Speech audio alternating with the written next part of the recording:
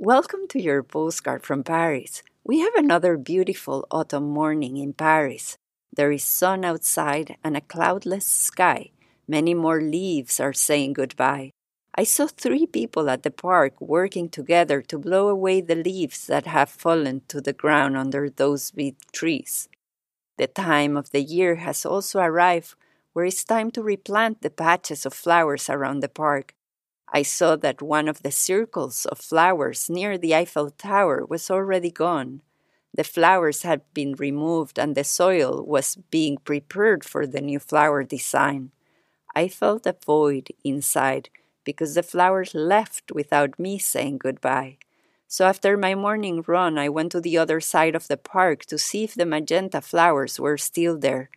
I knew it's also time for them to depart. I have enjoyed their radiance all summer, but they seem tired now. I gently touched one of them, and I said thank you and goodbye.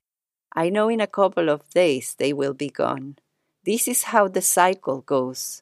I stood there for some time, seeing them and the sun and the sky. It happens every time, so I'm not sure why I'm still surprised.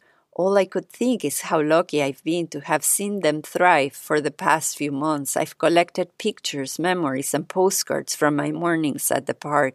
So in my heart, these flowers will always be alive. This moment at the park made me think about the many projects and ideas I have and how many of them are ready to depart.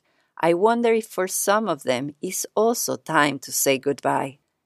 What about you? If you think of your projects and ideas that you're currently working on, is there one that is ready to be shipped to make space for new ones to arrive?